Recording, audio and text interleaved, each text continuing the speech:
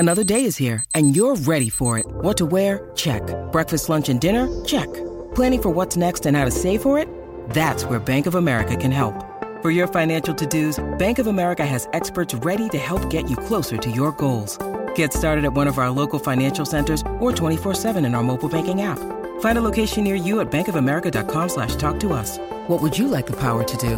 Mobile banking requires downloading the app and is only available for select devices. Message and data rates may apply. Bank of America N.A., member FDIC. When you need mealtime inspiration, it's worth shopping Kroger, where you'll find over 30,000 mouth-watering choices that excite your inner foodie. And no matter what tasty choice you make, you'll enjoy our everyday low prices, plus extra ways to save, like digital coupons worth over $600 each week. You can also save up to $1 off per gallon at the pump with fuel points. More savings and more inspiring flavors make shopping Kroger worth it every time. Kroger, fresh for everyone. Fuel restrictions apply.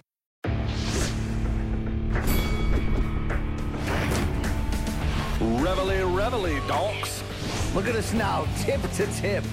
This is our life. This is our passion. That's the spirit we bring to this show. I'm Luke Thomas. I'm Brian Campbell. This is Morning Combat. It's a rainy day in your nation's capital here in Washington, D.C., but we're about to rain some analysis on you because Fight Week, well, we're in the middle of it, and it's getting closer. 3 more days. 3 more days until the fights take place. Hello, everyone. My name is Luke Thomas. This is Morning Combat. Welcome. We appreciate you joining us. As I indicated, I am merely one half of your hosting duo. You can look to the gentleman on that side of the screen. That's my partner. I don't know.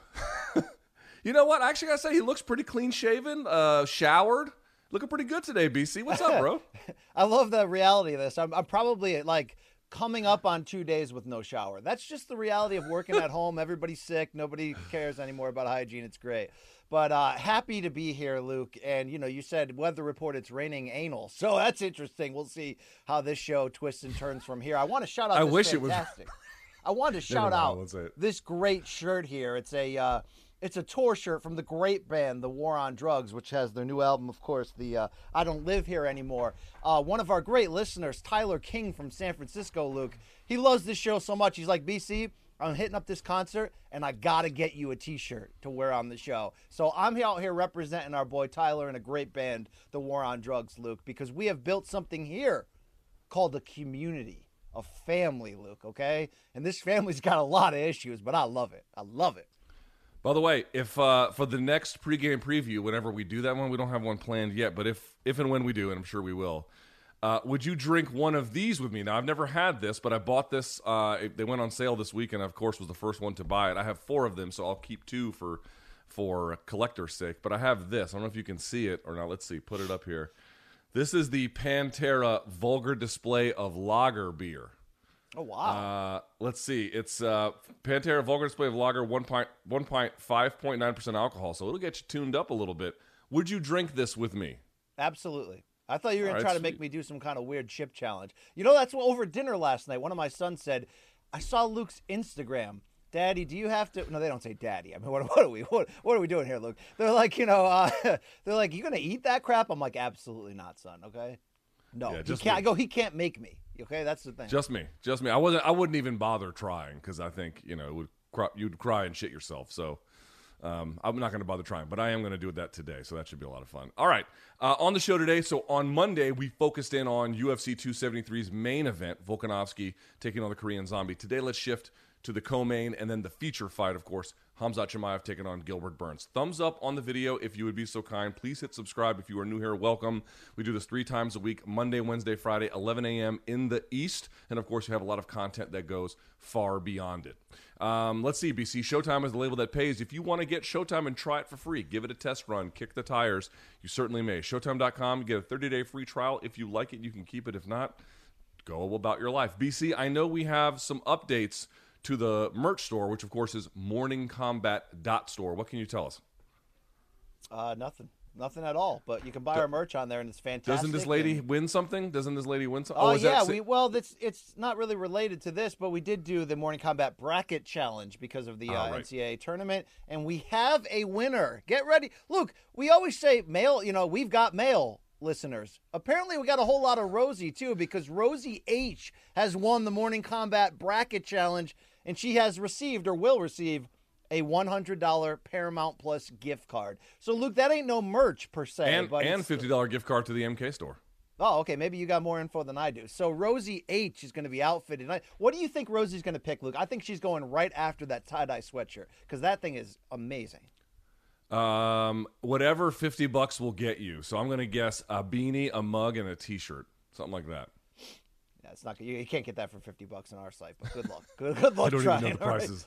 I don't even know the prices on this our guy site. RJ Dunkelmaker's like, I got to make a little extra coin on the side here. Let's crank that price up a little bit. All right? We're going to start selling NFTs of us farting, and it's going to bankrupt people, but it'll be fun. Absolutely. Okay, on top of all of that, want to remind everyone, it's a week unlike any other. Finally here, the Masters returns to Augusta National, where Hideki Matsuyama will defend his green jacket. Go join the First Cut Golf podcast, where the entire crew is previewing this weekend's tournament, or this year's tournament, excuse me.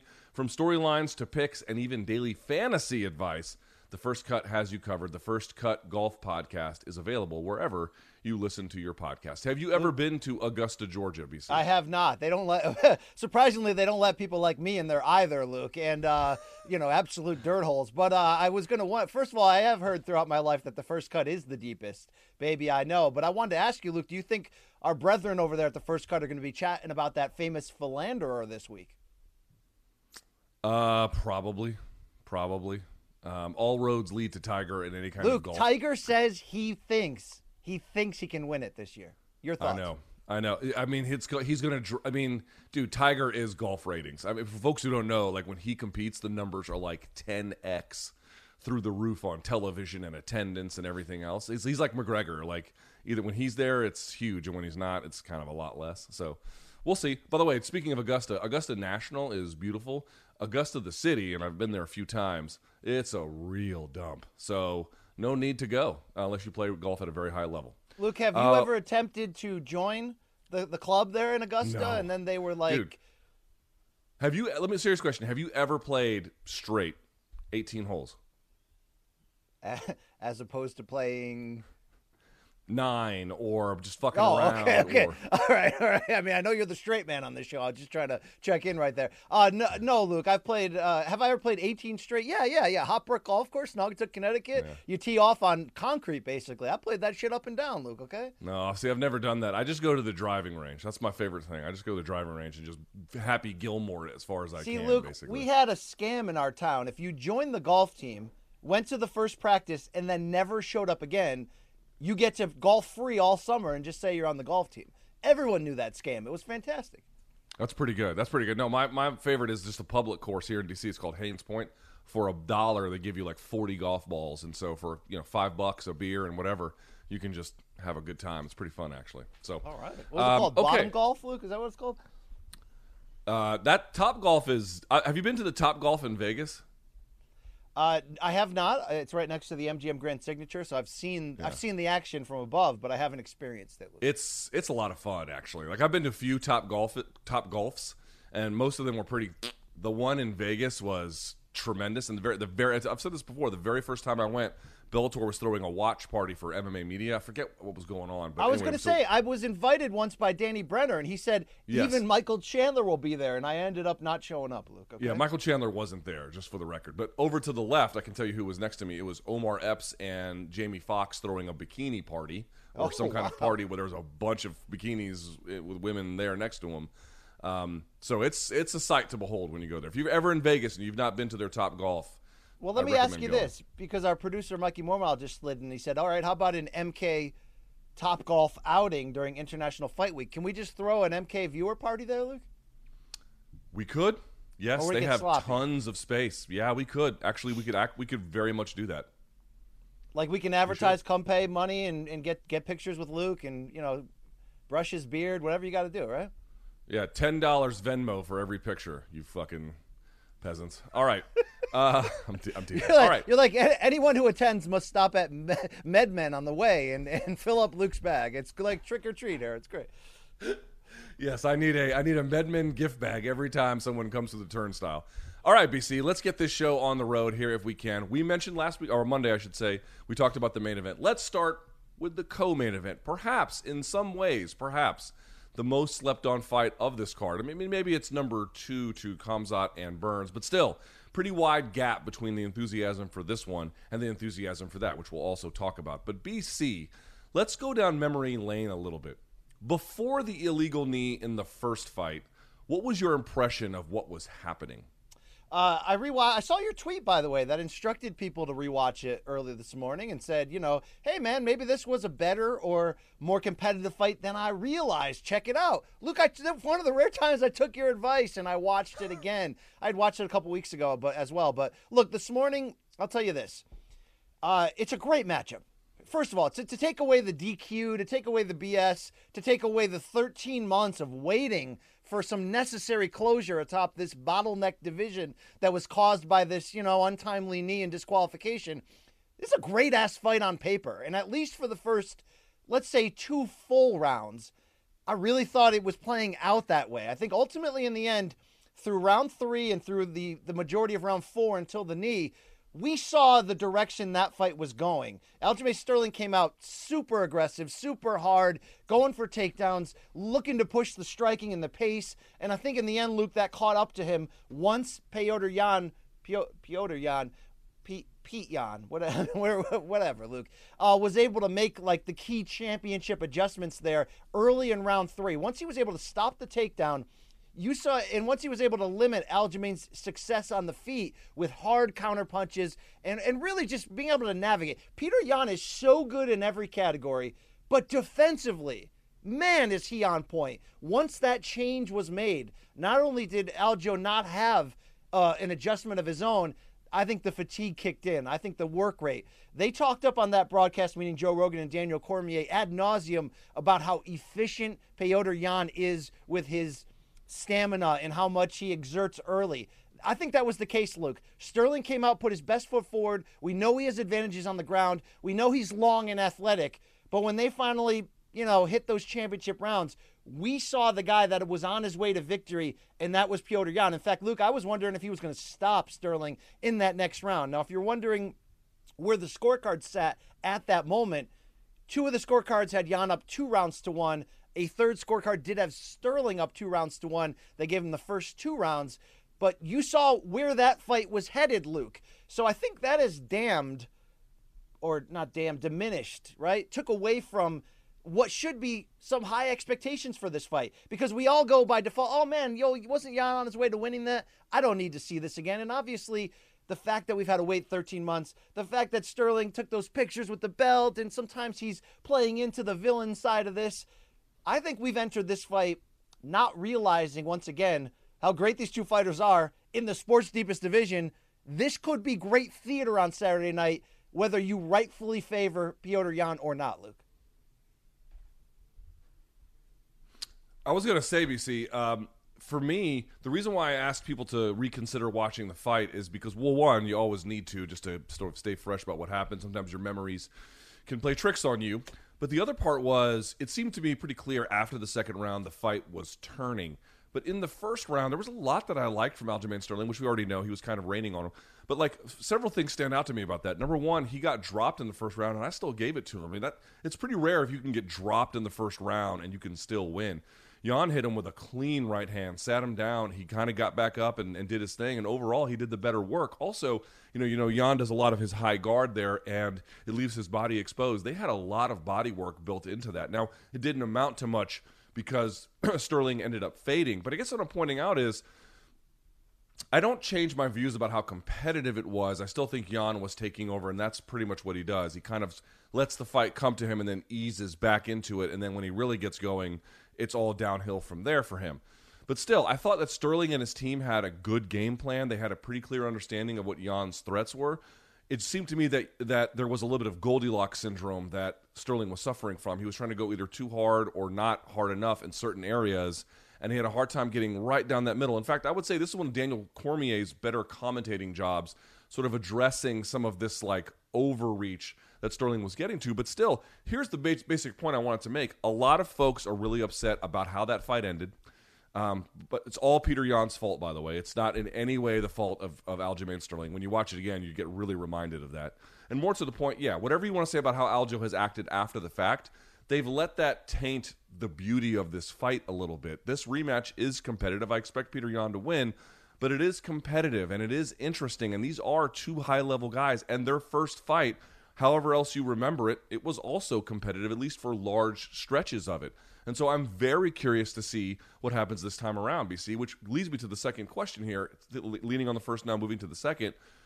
Who has more of a burden here? Now, the odds makers have Yan as the favorite, but who has more of a burden to do something different this time, something new? Well, I mean, without question, it's Aljamain Sterling, because Luke, look, he's incredibly talented, and I don't necessarily like the disparagement that surrounded his name because of, again, like you said, something that's not his fault, the DQ, and then it's also not his fault that, he had the neck issues and had to pull out of when this fight was supposed to take place last year. And, of course, Corey Sandhagen slid in. They put the interim belt on there, and Petr Yan won a fantastic fight and really was the dominant fighter in that, despite it being a fun fight to watch. Aljo's got to change. I think he came out too aggressive because I was wondering, Luke, if he thought, look, Petr Yan's a little bit of a slow starter. Like we just talked about, he's very efficient in his output. He likes to make reads. He likes to figure you out. And then once he starts going downhill after that adjustment, everything he throws is tight and powerful, and he begins to wear you down. I wonder if Aljo and team thought, look, we jumped all over Corey Sandhagen in our fight and took advantage and kind of stunned him in the first round. Let's see if we can do the same. I'm not going to say that was a bad strategy the first time around. In fact, we just both talked about that. He had success. He looked good in the first round. One judge gave him the first two. But look, he's got to be able to show us that, there is a difference between being an elite fighter in ability and being a legitimate championship contender, because you can execute when times get hard and you can make those adjustments and you can keep your poise. I think those are some things that were lost a bit on Sterling as this fight rolled on. It wasn't just the fatigue, or let's say the fatigue caused what I'm about to say, but Luke, his form got very sloppy as that fight rolled on. I mean, with the start of the round 4, he's still coming forward, but he looks like he's going through the motions, trying to keep it together, try to desperately find that next wind. He's got a lot of changes that he has to make that I think go beyond just strategy. I think he's got to be prepared in many ways for this fight to look a lot differently as it goes on, and he's got to make those changes right along with Yan in real time. If you're Petr Yan, dude, this is what you do, man. You start slow and you begin to wear dudes down, and turns out most people can't keep up with his cardio once it gets deep, with his power, with his technique, and with the fact that he's just so stubborn. That's the best compliment I can give Petr Yan. The combination of his takedown defense, his hard shots, his poise where he's never really reckless. There is something so perfectly stubborn in his foundation that makes it hard to get over the top of that and to outthink that and outmaneuver that. Luke, I need to see a lot more of that out of Aljo if Plan A doesn't hit. And at this level, Plan A rarely does, to be fair. Yeah, I mean, I'm torn on the strategy too, BC, because, you don't want to overstate comparisons, but there are certain boxers, we've talked about a number of them, where they kind of let the fight come to them, and then they slowly, I used this term or this phrasing on the Submission Radio podcast last night, they kind of slowly begin to pull the Jenga pieces out of your game, and then when those things have been disarmed, that's when they just really kind of let it fly on you. And that's exactly what Yan has done in his career, and that's exactly what he was doing in this fight. Still, BC, here's the thing about that. It's like, how do you beat a guy like that? Unless you can match him late with your adjustments, like you have all of these tools to go to that you can mix and match and pair and set up and whatnot.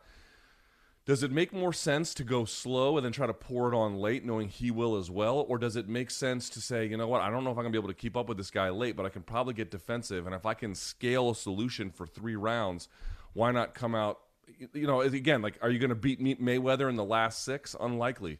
You're going to beat him in the first 6. Like, is there something to the idea that he could win the first 3 and then, of course, the fight gets away from him? Easier said than done, and I still agree, even if you want to say that the first game plan was right, in the sense of like taking it to Yan, he still went overboard on that level. Trevor Whitman, who was before Dean Thomas replaced him as like this kind of broadcast analyst, was even saying he needs to dial it back a bit. So even then, they didn't exactly have the right calibration. But I don't know that was the wrong idea, to be honest with you. And for this one, talking about adjustments, I mean, that's the thing, dude. It's like Jan's whole game is built on adjustments. That's a lot of fighters, good or bad, aren't necessarily built on that at all. I don't know how you take that away from him other than, BC, making it a grappling contest. And then to your point you raised, Jan's takedown defense and scrambling ability is maybe the most underrated in all of the UFC. It's so good. And Sterling was able to have a couple of moments of success, but nothing sustained. I'll just say this way, man, this is an uphill climb for Aljamain Sterling. I really believe that. I would agree with you on that. But Luke, to come back to the basis of me saying, okay, we can fall in love with how we think this ends and the narratives that we saw the first time and how they adapt to the second. But these are still two of the top 15 fighters in the world right now, fighting off against each other in the sport's deepest division. Is that an incorrect statement? Certainly Jan is. I don't know where Sterling is ranked. But yeah, I mean, these are, are these the two of the three best bantamweights on earth? Yes, without question. So, Luke, we're going to have to see, in my eyes, a different approach to this, because he's already kind of seen what the end of the movie looks like when you get into a championship fight with Jan and you don't make those adjustments. So when you look at the advantages that Sterling brings to the table, I love Jan's takedown defense, but his back also touched the mat in that first round. And it's there for Aljo if he can time it and take this fight to the ground. But what he was unable to do in the first fight was have success. Are there adjustments on the ground when it comes to the strategy that him and Coach Ray Longo are looking to develop the second time around? The problem with facing a guy like Petr Yan is you don't really see holes to game plan for.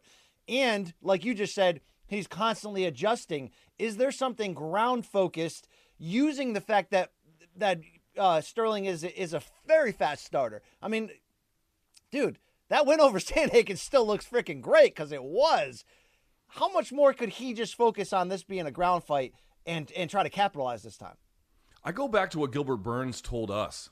I think if Sterling, or really any fighter, tries to go and really tightly control him, hold him down, press him down, I don't think that's going to work. He is too strong underneath. His scrambling ability is just dynamic as any other elite fighter I've ever seen. But maybe there might be a way, and again, you'd have to train specifically for this. But remember, Gilbert Burns was saying these wrestling guys, they have different moves along the cage where they don't use as much energy and whatnot. I was watching this video on some channel that just sort of popped up in my YouTube feed of Islam Makhachev showing something against the cage when you're pressing someone in and they give you the whizzer. You don't try and just level change and pick them up. Just take them backwards. As they move their arms in certain directions and they shift their weight, just take them that way. And he was talking about how much more efficient it is and it takes less energy. I wonder if some of those things are what Burns is talking about. So, and to answer the question with Aljamain Sterling, you know that eventually Petr Yan's going to get to his base, and you know that he's probably going to get away at some point. Why not build up more of a game plan? Again, easier said than done. But why not build a game plan to the extent possible that doesn't account for trying to hold him down at all costs, but lets him move a little bit, and it frees you to open up with the ground and pound. I think that is something I would like to see a little bit more, because we know Sterling has good submissions, right? But just hunting a submission for the throat from the back, if you can even get to the back, it's pretty hard to do on Yan. He's good about keeping his limbs close to his body when he needs to, and everything else that goes along with submission defense. But if you can let him rotate to his base, grab a wrist, and then just start firing, excuse me, I really believe that is something different he could do, score meaningful points, really kind of get Yan thinking about the defense. That was the weird part to me, BC, in the first fight. The first two rounds, you can see Yan is very much looking at the offense that Sterling has to offer, and he's trying to do his best to keep up with it and blah, blah, blah, and lands a little bit of his offense on his own. The third round starts, and it as if he was utterly unconcerned with it, like it didn't exist at all, but for a little bit of covering up he needed to do with a high guard. I mean, I think there's got to be some kind of way. Body work, I think, was one of them at range. But to answer your question on the ground, don't try and hold him down at all costs. Make him scramble, and in that scramble, find openings for big, big damage. I think that might get you a little bit further, because I just don't think holding him down is really going to do anything. And once Yan was able to make that adjustment, I said start of the third, it was really in the mid-second, to be able to not only consistently stuff the takedown, but sprawl and almost pin Aljo down. I wonder if he just said, okay, this door is closed, Luke. That door, it's hard to imagine if that door stays closed that Aljo wins this fight. But look, he's longer. He's an incredible athlete. I wonder if he looks to do the opposite. I wonder if he looks to slow down the pace and try to point fight a little bit, winning from the outside to try to save some of that thunder for late. Is that a better strategy? I don't know. We're going to find out on Saturday night. I just wanted to sort of, remind everybody. I'm pretty damn excited for this fight, Luke. I don't like that we're here.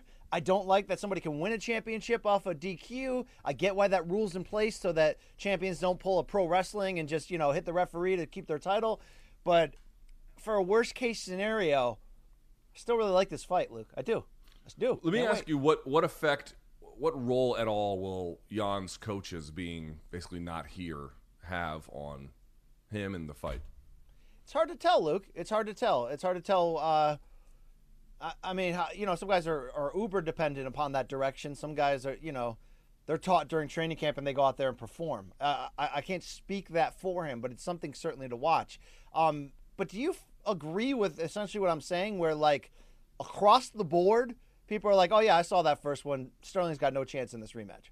It's really hard to say that given the skill level in both, Luke. I mean, come on. Yeah, I don't agree with that at all. That he's got no. I mean, that seems very silly. I get that people are upset with him and blah blah blah, but no, that's very foolish. Especially to your point, like, man, if you slip up at all and he finds your back, you're in trouble. You're in big trouble. I mean, Corey Sandhagen, to your point, but the other fights he's done that as well. Also, remember, who did he get it on? Takeya Mizugaki, where he got an arm triangle hanging underneath him. I cannot explain how strong you have to be to pull that. That is, dude, understand something about that choke. A lot of the ways it was previously taught and still taught, you don't want to have symmetry with your opponent. You actually want to create an angle. And the reason why is very simple. It's like you're tightening the faucet to the right to get it to go. That's what the purpose is. To be able to, like, not have that angle and then you're hanging underneath so you can't drive the force of gravity underneath. It literally has to be all muscle. That is a level of strength that is absurd grappling strength. So, to that point, yes, I favor Jan, and we'll do some predictions officially on Friday, but this is not a gimme by any stretch of the imagination. So question here then, BC. Yeah. Who's the number one contender? TJ Dillashaw, we think, right? But he's got the injury. So if Jan wins or Sterling wins, what the hell is next? It may be Jose Aldo, and some people got mad at me. I made a comment sort of in passing when we talked on Monday's show about, Aldo's living a little bit more off the name than the true elite ability these days. And I didn't mean that as harsh as it sounded. He's won 3 in a row, and his most recent victory over Rob Font was just such a, damn, the legend's still here. Luke, the legend has a legendary name, and that really helps you when you're up at the top, and promoters are looking to continue to make a name for whoever wins this championship fight on Saturday night. I mean, Jose Aldo would be the perfect opponent for either man coming out of here next, Luke, as a way to really, you feed your old to your young traditionally in this game, but it'd also be a great fight because Jose Aldo's still got heavy steam left. I think Dillashaw is more deserving, but, there was a lot of talk, hey, how about Jose just fights Dillashaw in a number one contenders fight? Do you have an update on TJ's potential recovery? No, I mean, obviously since the fight with Sandhagen, he had to get surgery on his knee again. That's not going to be a quick turnaround at all. So probably 2023 or late this year, 2023 to be honest with you. When you look at the top 10, Luke, you got Aldo at 3, both Sandhagen at 4 and Rob Font at 5 are coming off of defeats, and then you got Merab Dvalishvili at 6, Luke. So, and Dominic Cruz right behind that. So, I wouldn't hate Aldo getting in there next and maybe doing Merab versus Cruz or Merab versus one of those losers. I don't hate that at all. Yeah. I like that. I think it's good. I like that a lot. But let me ask you this, because look, Sterling's got his name dragged through the mud of the last 13 months, up and down. Reasons that are largely unfair, but we understand it. Nobody's talking bad about Peter Yan. In fact, I said earlier, Luke, this guy's so well-rounded, I'm not even sure you can find a hole in his game to expose. Well, how about this hole? Not this a-hole. How about this hole, Luke? On the biggest stage in the championship round, he made a cardinal sin that you can't do, an obvious mistake in which the referee had just kind of warned him a couple seconds earlier, saying down, opponent down, and then he follows through. You did add the caveat of his coaches being unable to travel. Look, no one's without a weakness. No one's without, a chance to be exposed. Is there something there, Luke, or is this just, Chris Webber calling a timeout when you didn't have one in the championship against North Carolina. It is what it is, and you move forward. Or is there something more here? Yeah, I mean, if he was Russell Westbrook about a month ago, where he was getting clowned by the entire league for just a constant series of comical errors, maybe you would be like, Jesus, like, what is going to happen? Like Greg Hardy. Granted, he got cut by UFC, but you just knew every time he was going to go out there, something crazy was going to happen. It just follows him. This was an egregious foul. When you go back and you watch it again, you're like, Jesus, what was he thinking? I mean, this is just like no issue at all. He was in the wrong, like, flatly. But I don't think he's got a habit of that. Maybe you could say some of that in the Jose Aldo fight with shots to the back of the head, but even then, that's, I don't know if that's a pattern per se. I just don't see a pattern of error proneness. I don't see a pattern of cheating to get ahead in any kind of real way, and this one cost him big time. If anything, BC, there's a decent chance he might be a little bit more cautious about what to throw in certain positions. Only time will tell, but I guess I just don't see that as a overbearing concern for me. Luke, That's to all. be clear here, in my reaction to your question about who could be next, and Aldo just seems to be in a great spot with TJ still hurt. I had forgotten for a second that Aldo fought Jan, and that it went disastrously bad, rabbit punches to the back of the head or not. Would you see them going back to that if Jan wins this on Saturday? I think they could. I don't think it's the likeliest possibility, but I think it's not unlikely. If Jan wins, I don't think it's unlikely. All right, that's interesting. Look, just based on his need to compete and keep the title fresh, and Dillashaw being unavailable, Sandhagen already losing. I'm not sure what you're supposed. And I know Aldo already lost, but Aldo's on a 3-fight win streak, as you indicated, just beat Rob Font. Sandhagen's coming off of the loss to Jan, so there's no other place left to go. Yeah, I mean they could. Or they bring Triple C back. Who the hell knows? That's another part of this whole conversation. You know what?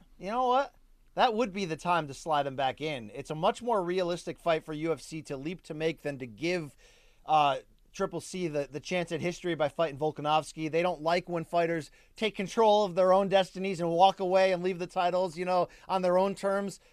But if you look at what's the biggest fight we can make, and if Jan wins and we already did Aldo and TJ's not ready and no one else is really right there, dude, Jan versus Cejudo is just a hell of a matchup, Luke. Dude, that's an amazing fight. That's like central casting. That's a great fight. So I like that you brought that up. We're certainly seeing Cejudo much more vocal about saying, I'll go to Moscow. Like he seems ready. Look, it seems like Henry Cejudo has gotten the break that he's needed. He's exercised some level of control over his name and brand, whatever it gets him, we don't know, but he stepped away and said, I'm going to do what I want. He comes back and fights Jan and wins that, man. Wow. Because Luke, Jan looks like, if he can put this DQ loss behind him, that even with how crazy deep this division is, dude, he looks like the face of this division for a while to come. I mean, he looks like that dude, right? He's that guy, man. He's the fucking guy. I mean, Jan's a badass, Luke. I mean, he's Triple the real C. deal. Did you watch the countdown? Not all the way. I skimmed it a little bit, Luke. So, Korean Zombie is at Fight Ready, his gym in Arizona, training with him. And, of course, you recall, look what Henry Cejudo did for Devison Figueiredo. Now, we'll see what happens with John Jones and Or Young Wei Lee.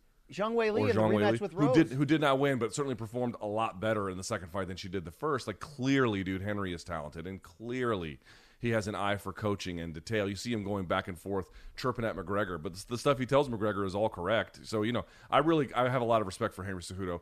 That, to me, is a bit of an X factor. If Jan wins, again, does the Aldo fight and super inspire me? Not so much, but I recognize it's okay. But a Triple C fight, now that is where, to me, all the intrigue belongs. I would love to see that. By the way, you spoke to Mighty Mouse about this fight, did you not? Let me tee this up. So I talked with the great Demetrius Johnson, Mighty Mouse, fresh off of his 1X mixed rules victory over Rodtang, which we got into at length. This interview will go live today, this afternoon, a couple hours after MK is over.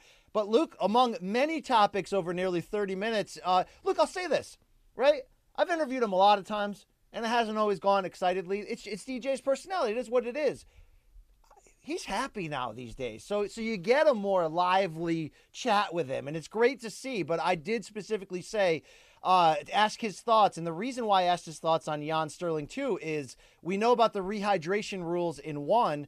And DJ told me straight up, dude, I'm never cutting to 125 again. I cannot make it on a, and be healthy. So he's fighting at flyweight, of course, and won. He lost to Adriano Moraes in his last title fight. But they get to rehydrate up. So he's basically calling himself a bantamweight in terms of UFC concerns.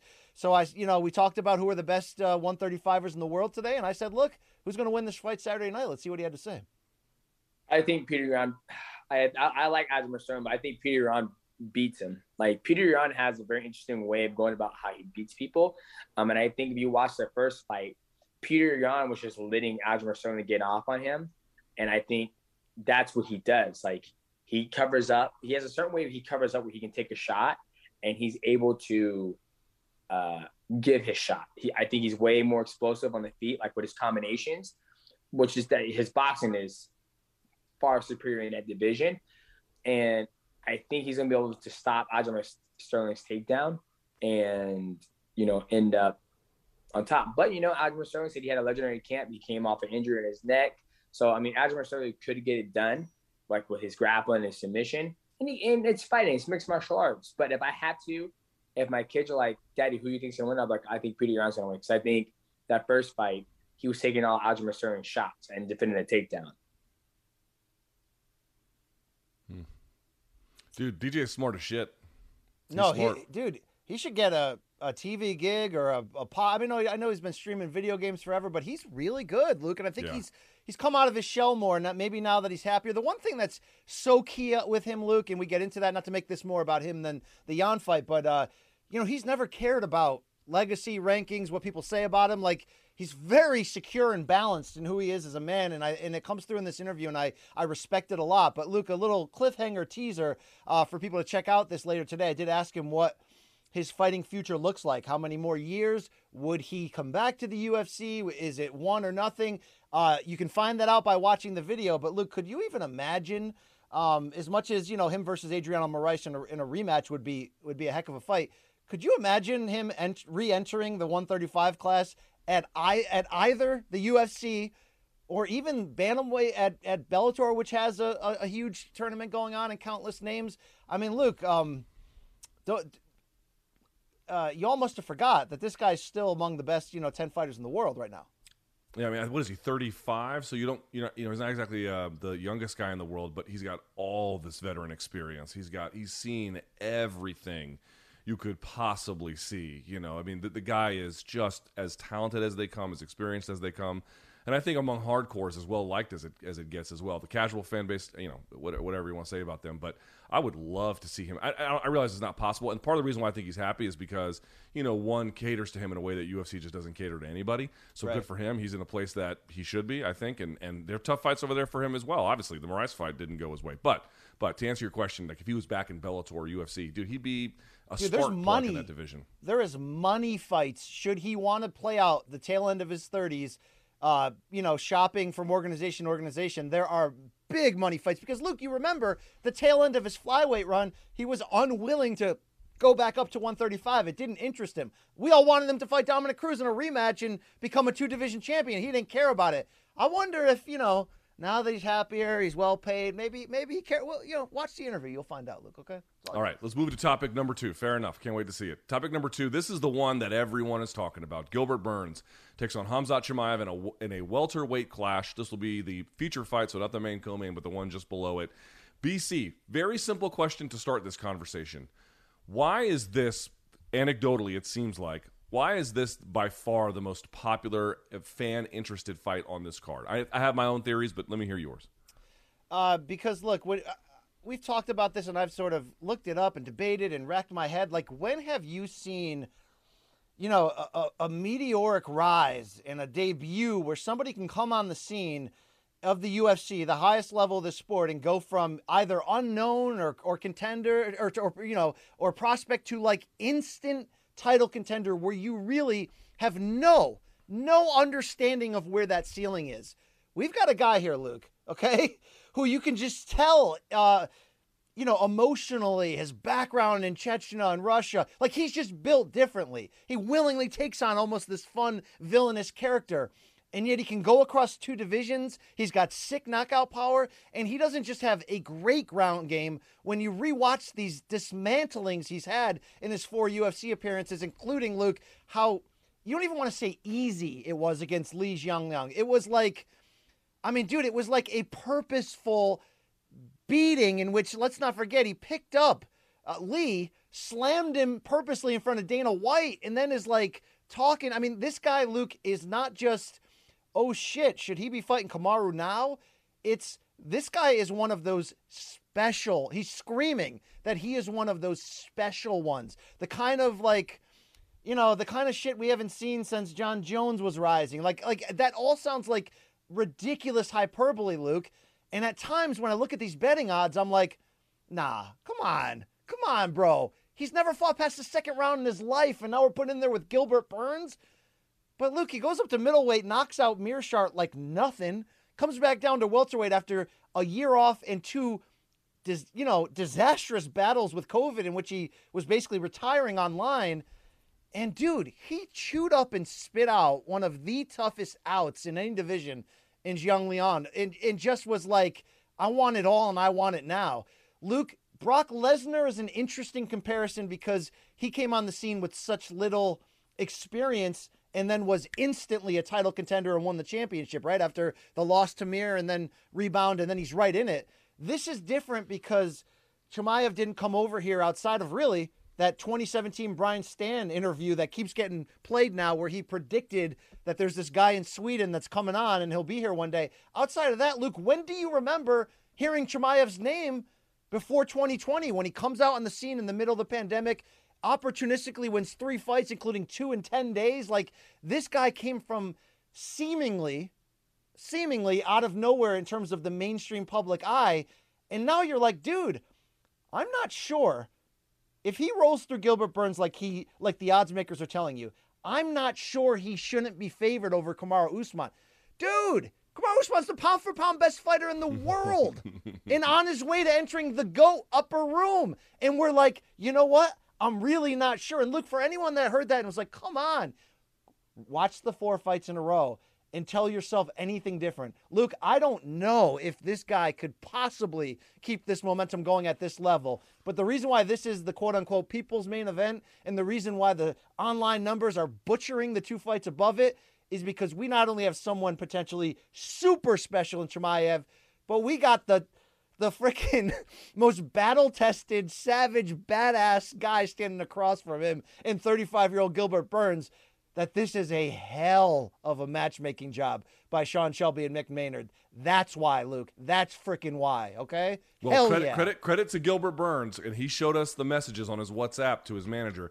He requested this. So you got to give Gilbert Burns, like, I don't know if they forced this on him. It seems to me like he was electing to take it, and at a bare minimum did.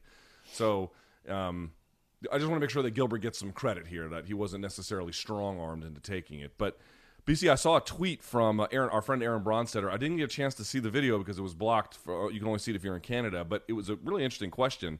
He was having a debate with Robin Black, and he was apparently the argument was, is Khamzat Chimaev the greatest prospect in UFC history? He might be.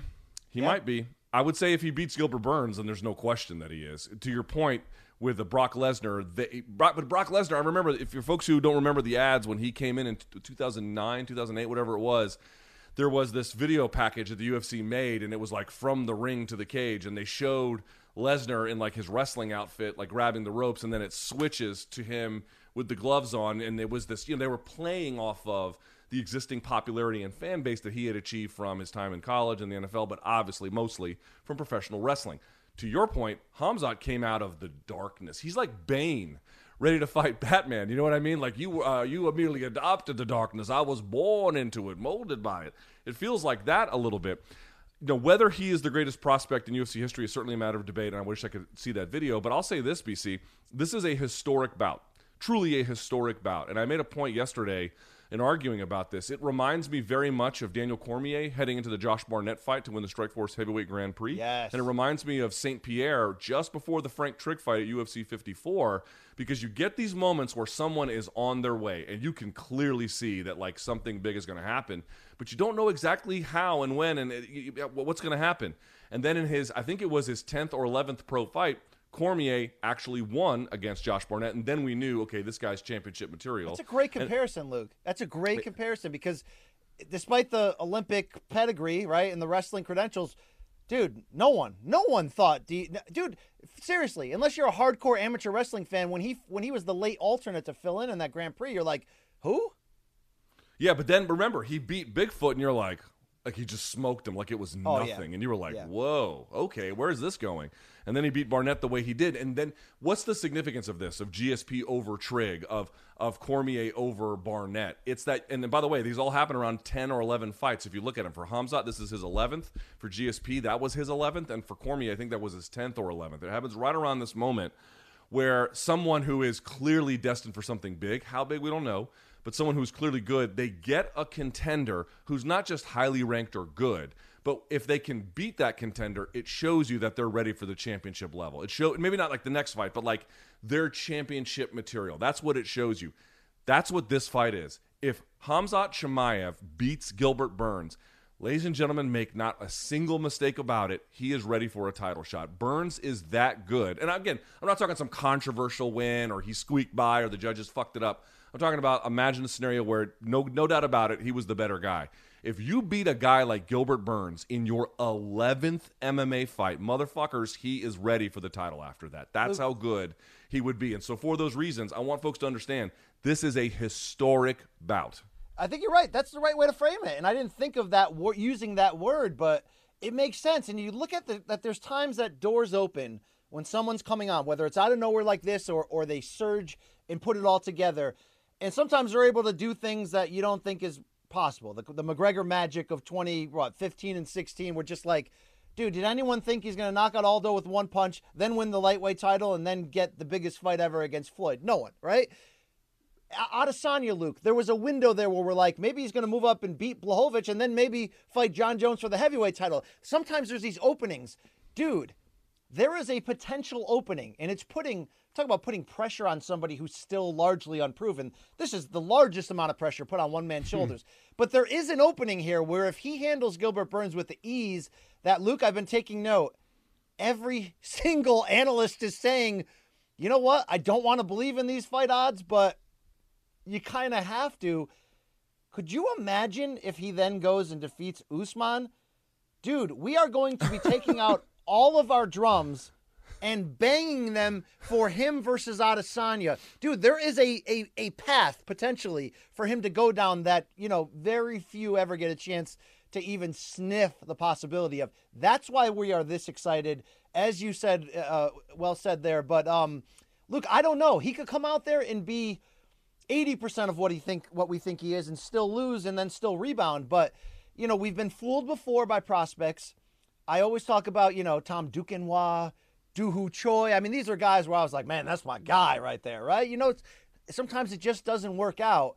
I don't remember, short of John Jones in that early run, ever feeling like somebody is so, even Johnny Walker, right? You're like, those are some freak knockouts, but dude, I got to see more. I don't remember having this much confidence in someone this early, and I certainly don't remember the odds makers looking at a great, tough, difficult fight on paper and going, minus 700, Khamzat Chimaev. Yep, that's the right line. We're going to start right there. Like, holy shit, Luke. Like, I love seriously. your point. I love your point about like McGregor beating Jose Aldo with one punch and then beating Eddie Alvarez. Like something it's just impossible to imagine, and it actually happened. Same thing with John Jones. Like I knew he'd beat Matyushenko, but Matyushenko was a really good wrestler, and John just fucking toyed with him. Or Brandon Vera. Dude, Brandon Vera is now a natural heavyweight, but like, he was, I realize that the name Brandon Vera for some folks are like, oh, he was the guy that fizzled out. But there was a time when he was beating the Eilers and the Frank Mears of the world when it was like looking unbeatable. And I knew John would beat him, but I was like, okay, this could be reasonably and interesting competitive. And then John just fucking mowed him down. This is the thing. Things you can't even see. Then they just happen. Not just like they happen, but like they happen with authority. I don't know what's going to happen on Saturday, but I will say that if a guy like Khamzat does this, not only is the bout historic, that's a historic win that you can add as maybe one of the more impressive wins for anyone in all of MMA, given the relative youth, given the relative inexperience, and given the extraordinary difficulty that comes with beating. This isn't a Gilbert Burns on the couch, dude. This isn't a Gilbert Burns kind of taking this halfway seriously. This is Gilbert Burns going, I'm all fucking in. For Khamzat to beat that guy, holy shit. I mean, Luke, we talked about a lot of it from our Gilbert Burns interview because it was such a great chat, and shout out to Gilbert for being that open, obviously. But, like, not only has Gilbert all of those credentials and experience, and he dropped the best fighter in the world, Usman, in the first round of their matchup. Like, let's not forget that 2 fights ago. But he is also taking this as serious as it needs, where he's training with Usman. He's got the 2 mystery Russian men. One could be Khabib for all we know. Like, you saw the video Danny Segura put out for MMA Junkie of the absurd strength training that Burns is doing ahead of this fight.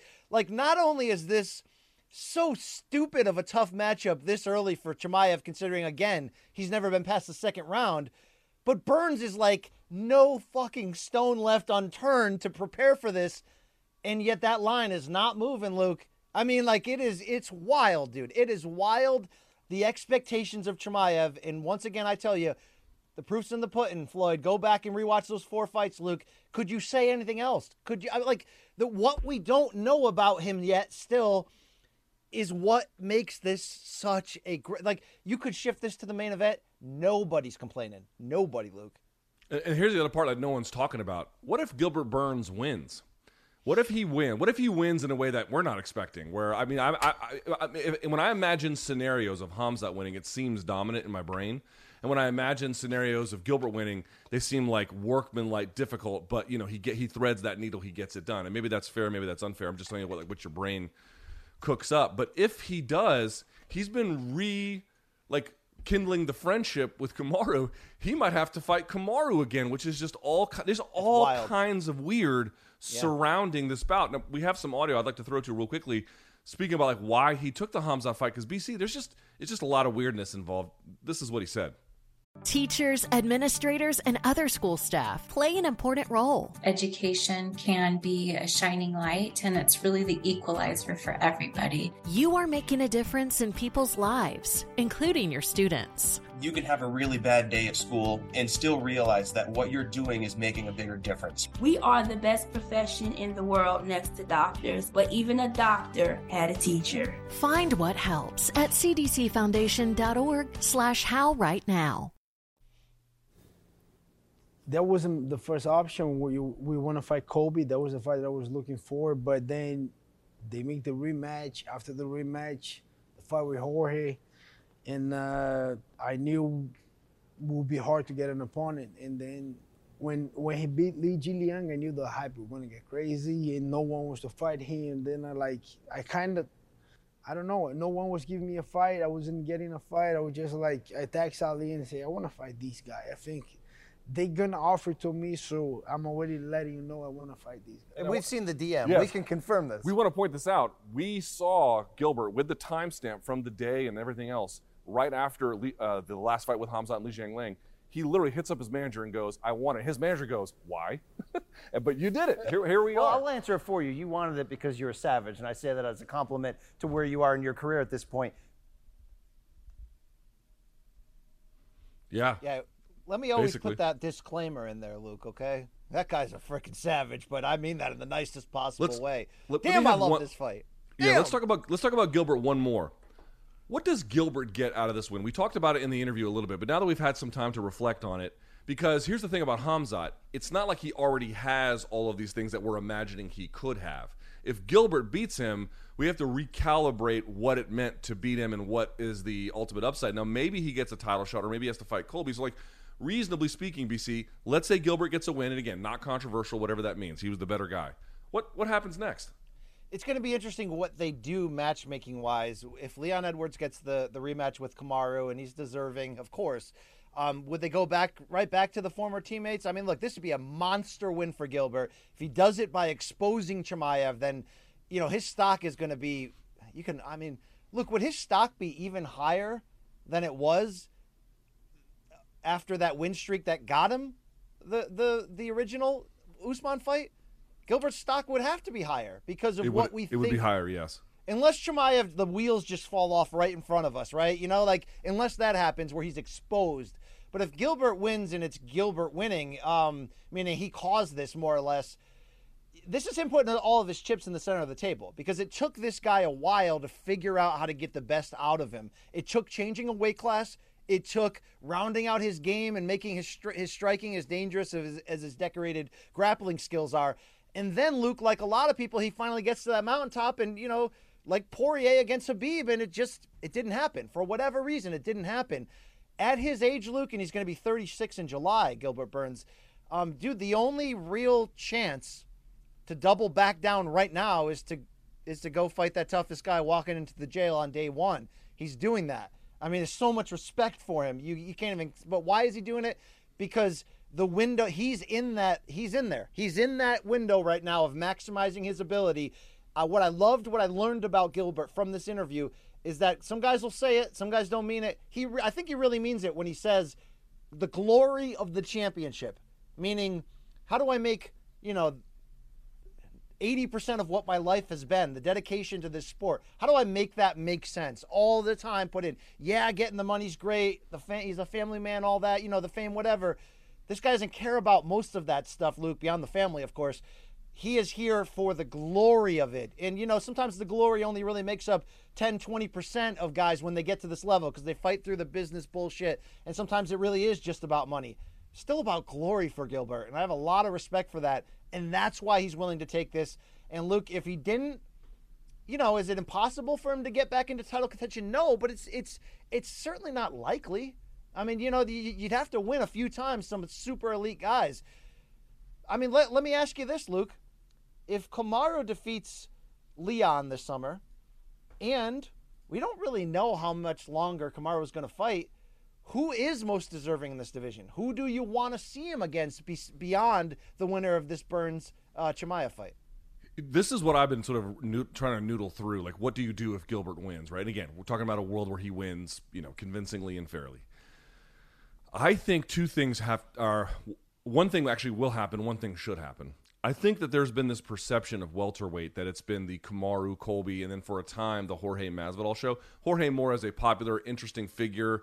Obviously, the subsequent losses and everything else has pushed him out of that. But they've sort of been the nucleus of how folks have talked and thought about welterweight, right? Gilbert has been part of that conversation, but maybe a little bit to the side. I think if he beats Khamzat, people are going to realize that, like, no, it's not really the Colby, Kamaru, Jorge story. And again, Jorge's would have been pushed off already.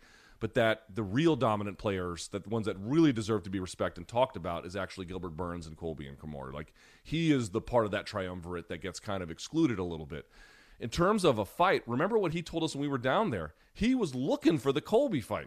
He's looking for who I want that dude. When Gilbert Burns puts his feet on the floor in the morning when he wakes up, the first thought that must go through his mind is, I want the fucking smoke.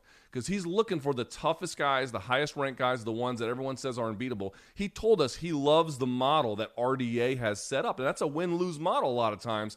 But it does confer an enormous amount of respect over the long haul, and obviously he's in there to win it. So the point I'm trying to make is I would think the Colby fight makes a lot of sense because, yes, Colby beating Jorge is great, but Jorge is sitting back at, 7th or something? Yeah. Gilbert Burns, to me, if you beat Chimaev, Gilbert Burns, to me, represents a threat that now Colby needs to pass, or whoever who wants to get back at Kamaru. Their roads lead to each other on this one. I just question how much more Kamaru wants to keep fighting contenders. And I know that Vicente Luque and Bilal Muhammad have a rematch coming up to headline a fight night. It's a great fight. They're both in the top 10. Could the winner of that, be in line? Maybe, but I don't think Usman's going to jump at that. I don't think the sport. I think if you're Usman, Luke, look, if Chimaev obliterates Gilbert, you're going to have to fight Chimaev unless you're going to give up the belt because UFC's, they're going right after it, and they should, okay? But if that doesn't happen, Luke, I don't know if Kamaru really is going to welcome a Gilbert rematch. He may go like this. I'm going to keep pushing the Canelo thing just because I want to get paid. I don't think UFC will co-promote it. I don't think it'll happen. But there are other money fights Kamaru can play out the string with, Luke, and make a lot of money and get even more famous. And those names involve Conor McGregor or Dustin Poirier, in my eyes, moving up and challenging him for the title. I think that would be more likely to happen than him going, okay, let's get Burns again. Let me get the winner of, Luque Muhammad. So I think as fans, Luke, and this isn't playing favor to either fighter in the Burns-Chimaev matchup, but what's the best scenario for the UFC and what's the best scenario for the UFC fan? Khamzat Chimaev fucking dismantling Gilbert Burns. That's the best scenario for business and for fandom moving forward, Luke. And, Kamaru versus that guy, if it happens, would be freaking wild. But, yeah, is there a world in which Gilbert wins this despite those odds, despite all this fanfare? You're damn right there is, Luke. This guy's never even passed the second round yet. You know what I mean? Of course there is. Here's also something. And that's why this fight rules, okay? That's why. No, I agree. One thing to think about, too, is there is a way that this fight goes, especially on the Khamzat side, because he's got big power, right? I mean, he knocked out Gerald Meerschaert at 185. Like, his power goes up. If he fights Gilbert and they're exchanging on the feet, let's say Gilbert gets a couple takedowns and, like, Gilbert's looking good, right? You're like, damn, man, Gilbert he came fucking ready to go. And then he eats an uppercut and he gets knocked out. You still haven't answered really any of the questions about how Khamzat looks in the third, fourth, and fifth, but it wouldn't matter. It wouldn't matter because the win would be so authoritative. So, like, there is a possibility where you get, like, the best outcome for the division and for the UFC and whatever, and that you still can carry some of this mystery into a possible title fight, which by itself would be basically unheard of at the UFC level. It is, again, a historic bout. These don't happen very often, like once a decade or so, and we're back. This is it. Luke, seriously, Khamzat versus Usman at this point in Chimaev's career, dude, that's a lot like Brock versus Randy. It's different, but it's a lot like it. It's different, yeah, because Brock was so huge in that fight. I mean, I see what you're saying. I really do. I mean, he beat Randy Couture in his fourth fight? He was 3-1 after that fight, something like that. Crazy. Something just absurd. All right. Because he beat the Asian guy off of UFC. Then there was the Mir fight, and then he fucking put it on. He pancaked Heath Herring. That was a fun event, Luke. Yes, and then so then he was 2-1. He beat someone else. I forget who it was at this point, but in any case, all right. Let's move to topic. Hey guys, real quick. Yeah, Luke, real quick. It looks like Khamzat's doing some media availability right now. Okay. He had a comment about Colby Covington saying he should be kicked out of the UFC. Do you guys care about this? He said he's a bitch and should be kicked out of the UFC. How about Manif sliding if it means in? they'll make a fight between them, I care. He said they're asking him if Colby really wants to fight him, and he said, "I don't think he does. I think he's a bitch. He should be kicked out of the UFC. I think he'd call the cops if we fought." There you go. Luke, I just looked it up. Lesnar went right from Heath Herring into Randy Couture, so that's wild. Yeah, there you go. Wild. All right, let's move to topic number 3 here. The rest of the UFC 273 card, BC, there's a ton of good fights on here.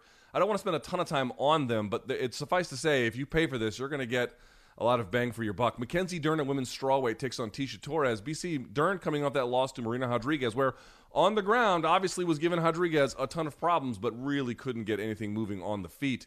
And then Tecia Torres on a 3-fight win streak, most recently beating Angela Hill. This is a tough fight for Mackenzie Dern, man. It is. I like this fight a lot. Women's strawweights deliver, of course, but look, Tecia Torres is she's emptying the tank once more to see what's left. She's in her early 30s. She had that disastrous losing streak to all elite names, which, she could have got cut at the end of that. You lose 4 or 5 times in a row to the best in your division, it's hard to recover from that. I'll give her a lot of credit, Luke. The win streak largely come against lesser names for sure, but she retooled. She's in the best shape of her life, like by far. I know Ticia's been doing, some bodybuilding competitions and stuff. She's geared up and ready, and I think if you look at that fight you mentioned for Dern, it was a plateauing, leveling out fight to go in there against Marina Rodriguez. I think it's still showing, Luke, that she's still a little bit too one-dimensional to the ground, but she did show a good fighting spirit, and she was in that fight. This is sort of that retooling opportunity for Mackenzie where she's got to go out there and put it on Tecia and make it look easy.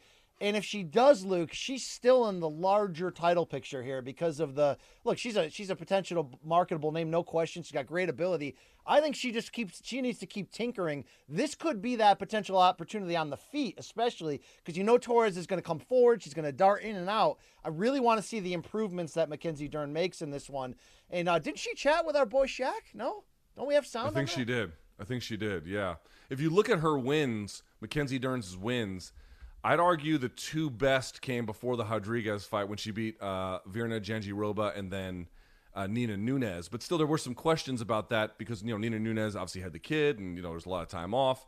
And Jandiroba obviously you can't lord the ground game over her. So those were great wins. Don't get me wrong. But to me, Tecia Torres, who could stick and move, And obviously, on the movement on the feet for Dern, it's been an ongoing issue. So this is one of those fights where if she wins on the ground, okay, that's Mackenzie Dern. I'm curious to see how she looks on the feet. I want to see how she looks on the feet.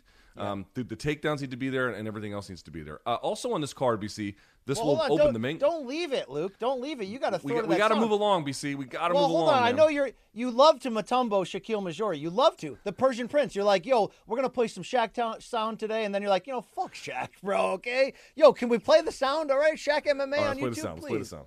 You sort of analyze you versus Tisha fight preview stuff. What's the biggest advantage each person has going into this fight? I think Tisha, her biggest advantage is like that she's fast, she's quick, and she moves well. I think she hits and gets out, and just her good cardio, and she's very fast, and gets out in points and then gets out. So she has a lot of experience. I think most of her losses have been almost to all like ex-champions, or champions like now. So I think she has her experience and just her footwork. And then mine, I think my biggest strength for this fight is just that I just keep going forward. I don't stop going forward, you know what I mean? And she better keep coming. Well, look at that. You're like, you know what? If we're gonna delay this show, I'm just gonna white trash all over the screen. That's great, Luke. Shout out to Shaq MMA on YouTube. There, our French Canadian friend. He's from Montreal. He lives in Vancouver. You don't care, but he's a nice guy. All right. Yes. Also, opening this card, BC. This is maybe the most slept-on fight on this card, and it's awesome. Vince from Hell Pichel takes on Mark O. Madsen. Mark O. Madsen, the greatest maybe Danish wrestler ever, silver medalist in the Olympics, multiple times silver medalist in the World Championships. I'm told from wrestling folks that the guy who he kept losing to is maybe the greatest Greco guy in that weight class ever. So, coming up short to him doesn't say a whole lot. Madsen undefeated, BC, but a little older, had a bout with COVID and a whole lot of nonsense going on in his fight. Vince Pichel, kind of an afterthought for a while, but he beat Austin Hubbard, who was a very good fighter in his last contest. Dude, this one has action written all over it from the opening bell on. It does, and Marco Madsen still has to answer a lot of questions. He's 37. Yes, he's 3-0 since this transition. And look, you know I love watching guys like this who are, because it reminds me of the old-time UFC when someone's such a specialist in one skill of martial arts away from mixed martial arts and then tries to mix it in. And sometimes you get Gokhan Saki'd, Luke. We haven't seen Madsen take that L yet, but we have seen it, the doors open of exposure of his gas tank, of his striking certainly not being on the same level of his wrestling. He's going to be in a fight here, Luke, and I think he's going to have to make a marked improvement from what he showed in that split decision win over Guido, where there were plenty of holes there, and it's going to be fun to watch. Also on the prelim card, BC, I'd be curious to know what your favorite is. There's a bunch that stand out. First of all, Mickey Gall has won and lost in an alternate way since the Sage Northcutt fight, which I think was his fourth fight. So, if he loses here, that would be 2 in a row. But if he wins, it would just sort of be the repeating of the pattern. Taking on, I think, a beatable Mike Malott, so we'll see what happens there. But for me, BC, you got Aspen Ladd taking on Raquel Pennington. That's a huge fight. And then Ian Gary, sort of the next sort of rising star out of Ireland, although he trains at Sanford MMA, taking on Darian Weeks, a guy who's this will be his only 7th fight, so this is probably a little bit early for him. But Gary, this will only be his 9th fight. There's a lot to like on the prelim card for ESPN Plus as well. Yeah, we ran into Gary, of course, at Sanford MMA when we talked to Gilbert Burns. He had a Phoenix Suns jersey with his own name on the back, Luke. I'm interested to see if he ends up getting the featured prelim spot on this card, because he's got, certainly some ability worth taking notice, but from an area of the MMA world, Luke, which is on fire at the moment, this would be a great time to sort of show everybody who you can be. But Luke, circle that Aspen Ladd Raquel Pennington fight. Dude, talk about questions that need answering from Ladd, who keeps failing to make weight at bantamweight, moved up to featherweight, and of course lost that one fight, and is had just disastrous weight cuts, luck. Luke, I have seen her progress in this camp, and she looks to be by far in the best shape of her career, which, it almost feels now or never, meaning if she can't prove once again that she not only can make 135, but can make it, I don't want to say easily, but competitively, so that she's got plenty in the tank. Raquel Pennington is on a nice little win streak of her own, Luke, maybe finding out, what's left in that tank of herself to try to pour out. This is the fight. This is the matchup, because if Ladd either loses this or doesn't make the weight on Friday or anything, Luke, how many more times can you cry wolf that you are the future of this division? You can't. So this is the moment, Luke. This is the time. Are you expecting big things from Aspen Ladd here? I agree with you. It's shit or get off the pot, right? I mean, this is, how old is Aspen Ladd now? So she currently sits at 27. There's still time, but to your point, she's coming off the loss to Norma Dumont from October of 2021, and so she just needs to get right. And I agree, between the weight issues and like the performances have been overall good, definitely good, but it hasn't matched some of the rhetoric around her, which I'm not saying she's the one out there banging the drum all the time that she's the future. I mean, partly there's a little bit of that, partly there's a little bit of promotional hype and everything around. But yes, I agree. It's time to start making a move towards the upper end of this division. And Raquel Pennington's about as good a test as you're going to get. Durable, experienced, has seen it all in terms of what fighters offer in every dimension. So you get a win over someone like Raquel Pennington, BC. I'm not going to say it erases the past, but I think it would give people renewed confidence about what is possible moving forward. And I would say that. Rocky's physically strong and stubborn, so it's not going to be easy to take her down and be dominant on top. So if Aspen can do that, which I think she needs to, Luke, you got look. This is a big night for Ladd, Luke, and I don't know why all our viewers keep DMing me training pics of her. Like, I follow her on Instagram. What do you? I mean, I don't. It's like It's like, all right. On that, BC, we move along. Joanna's in Aruba. I'm like, yeah, I knew that, bro. Okay, thank you. I appreciate it. Okay. I'm moving along now. Topic number 4. We talk a little bit about PFL. There's bad and then there's good. Let's start with the bad because it's sort of more interesting news. ESPN reported, I'll simplify the story. Basically, the PFL has a Challenger series that they do with Fubo TV, and they had an event last week that was seemingly, I want to be very clear about some of the terms here, seemingly presented as live.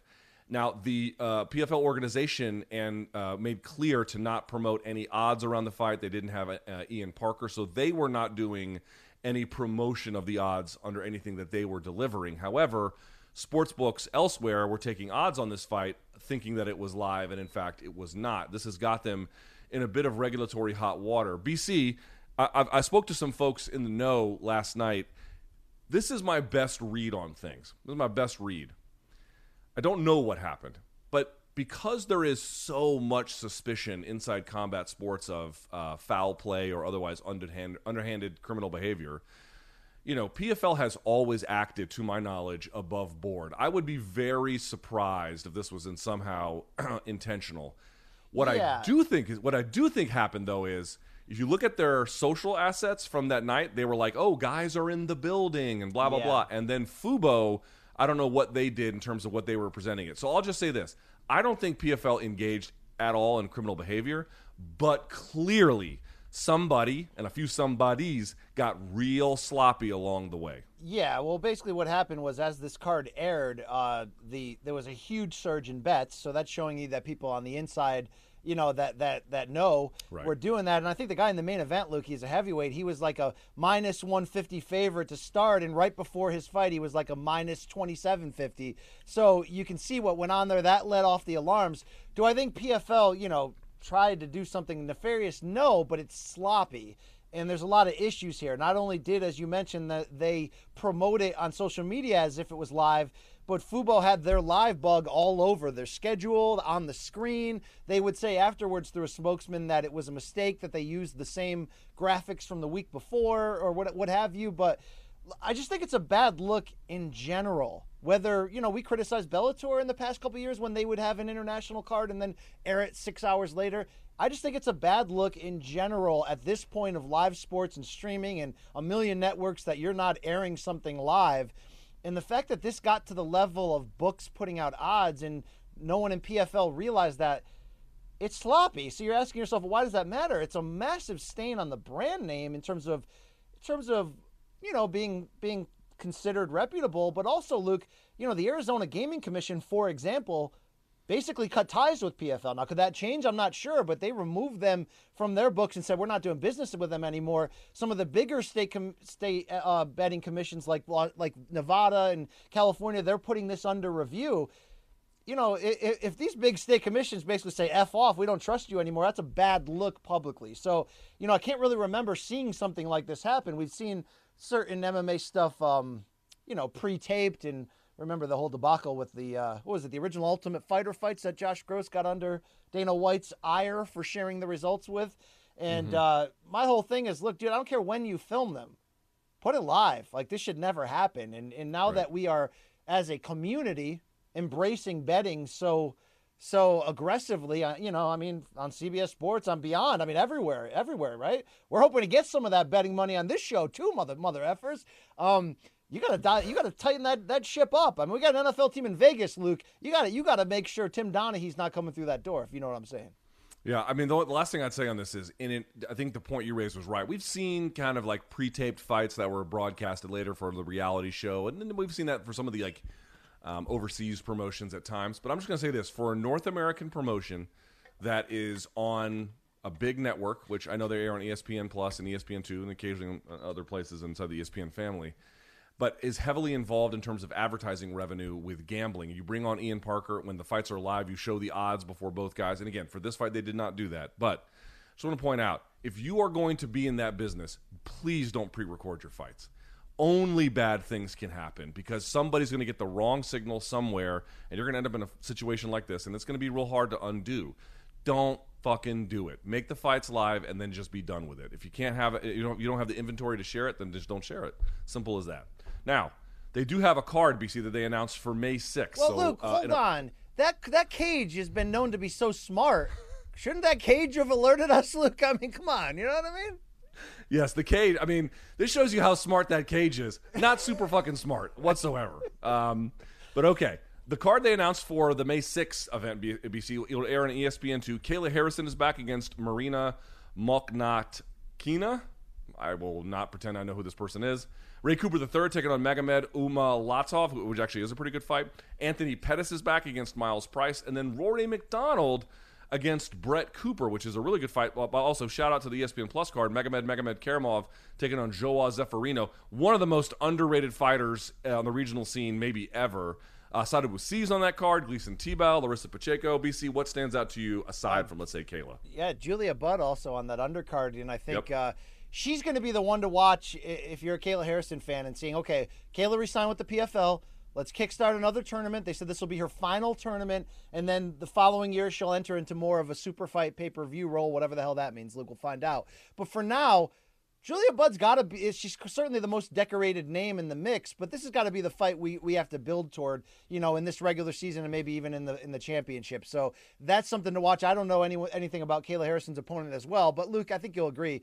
Kayla Harrison is must-see TV without freaking question. She's the main event for a reason. Ray Cooper III arguably had the kind of year last year that could compare with Kayla in terms of turning his fortunes around. I know he had already been a PFL champion, but Luke, he proved last year he's the real deal. Ray Cooper III is coming freaking on, so it'll be good to see him return. What does Pettis or Rory have left? Here's the thing about PFL. Betting snafu aside, dude, they won me over last year. They did. They got enough mixture of names you know and names you don't but should. And the cards that they've announced thus far are pretty interesting. Now, this will be a Friday night, May 6th. That's a crowded-ass weekend if you don't already know, because the next night is Canelo Alvarez moving up to light heavyweight for a title, and also that absolutely loaded UFC Phoenix pay-per-view card. So, Luke, this should be a fun weekend of fights. I wonder, does Bellator have a card that weekend, too?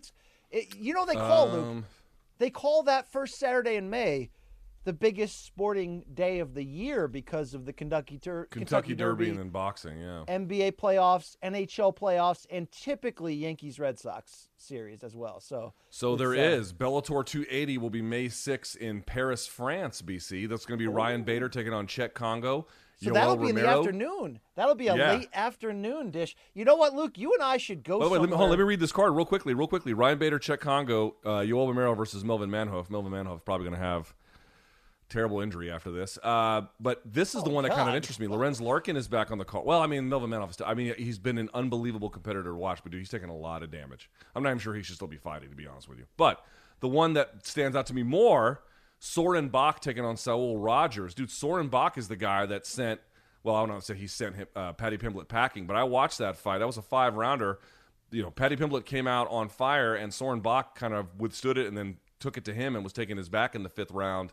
and beat him cleanly. Soren Bach is the guy that kind of told me Paddy Pimblett's got some work to do, and now he's over in Bellator fighting against Saul Rogers. Saul Rogers, another, I think, a good Brit on top of it. So that should be really good fun fight.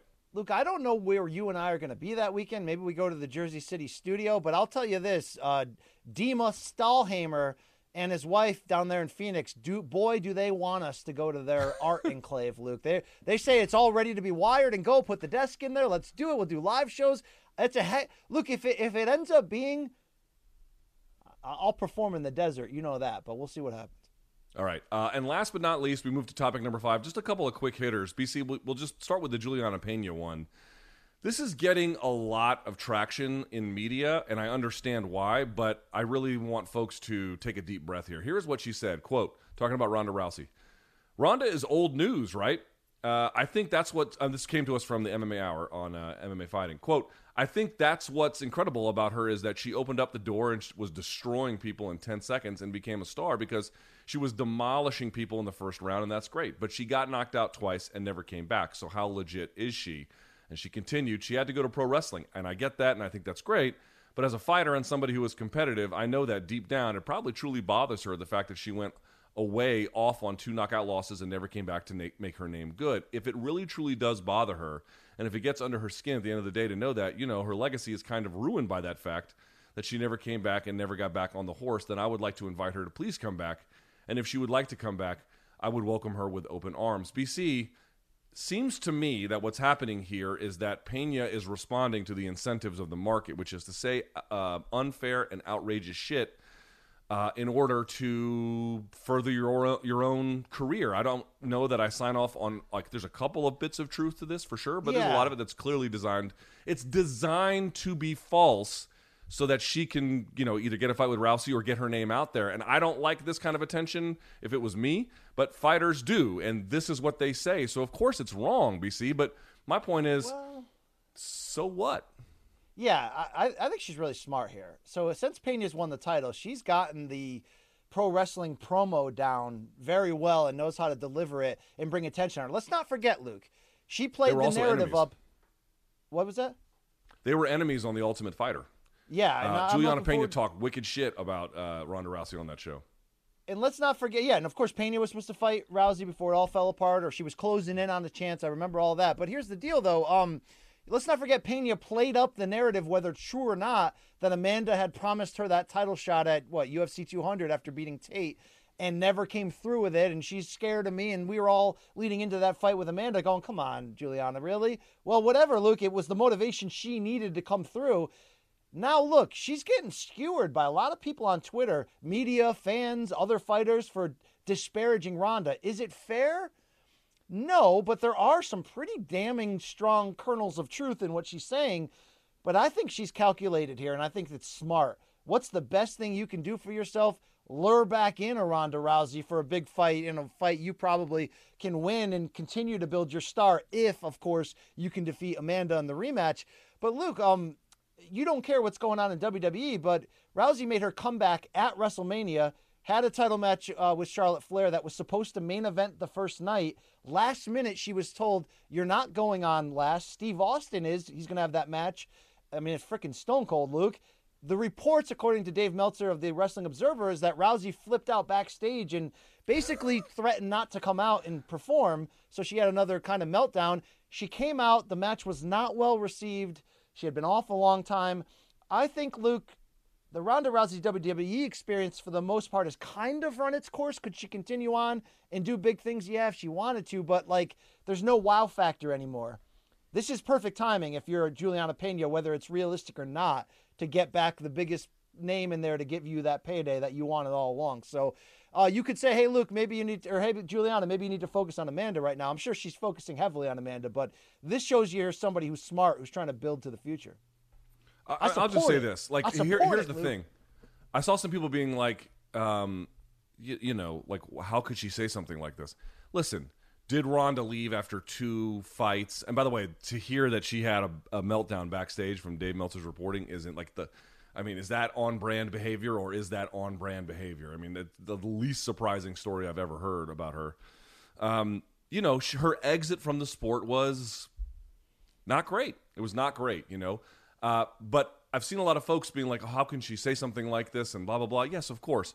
If you want to be fair to Ronda and be reverential about her and say the things that are closer to the truth, then of course you have to say about all of her pioneering work and how she kickstarted the women's game and got everything possible. And if it wasn't for Ronda, there wouldn't be a Juliana. And I'm on board with all that. I don't like it when fighters say outrageous, awful shit about their opponents, to be quite honest with you. I don't like it at all. But the truth is, I don't understand how people can be fans of the sport and not look around and say, dude, as a fighter, you know, and a lot of them don't do it. Gilbert Burns doesn't do it, for example. Not anymore, anyway.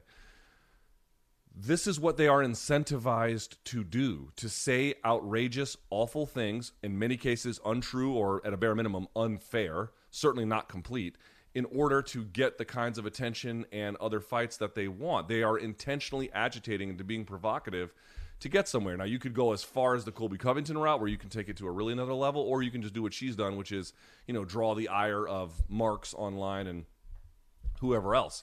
So it's not that we are ascribing truth value to what she's saying, or that, you know, you like it. You know, it doesn't do much for me one way or the other. But at a bare minimum, it's like, if you have been around the sport for a while, you don't have to personally weigh in when fighters bicker at one another.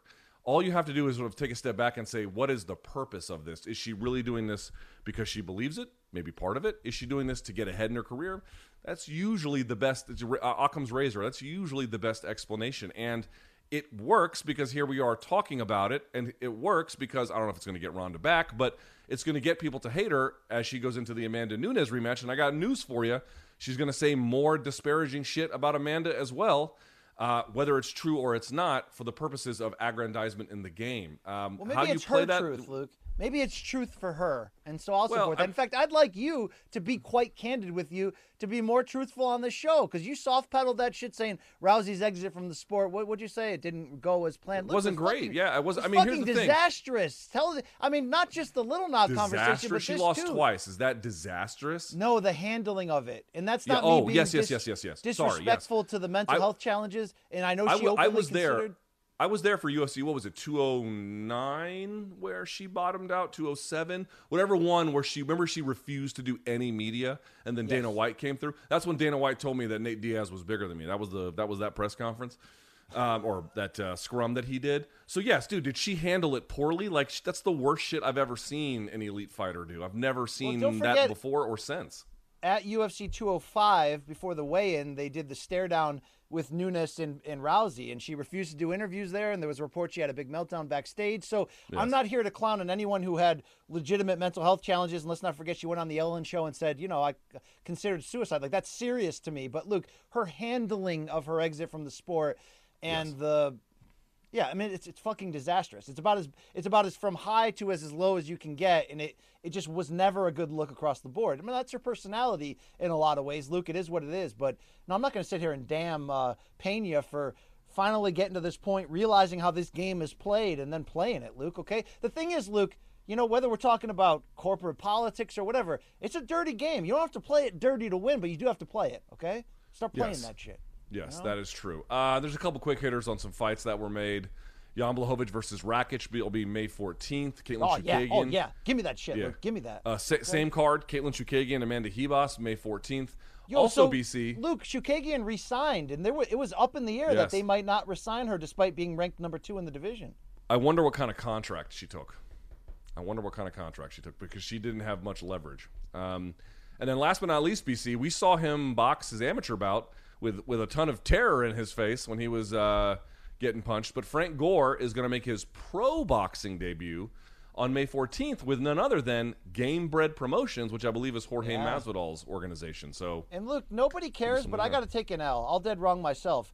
That week that he was preparing to fight Darren Williams, the ex-NBA point guard, I went on this camera many times and said, guys, I've seen the look that I need to see.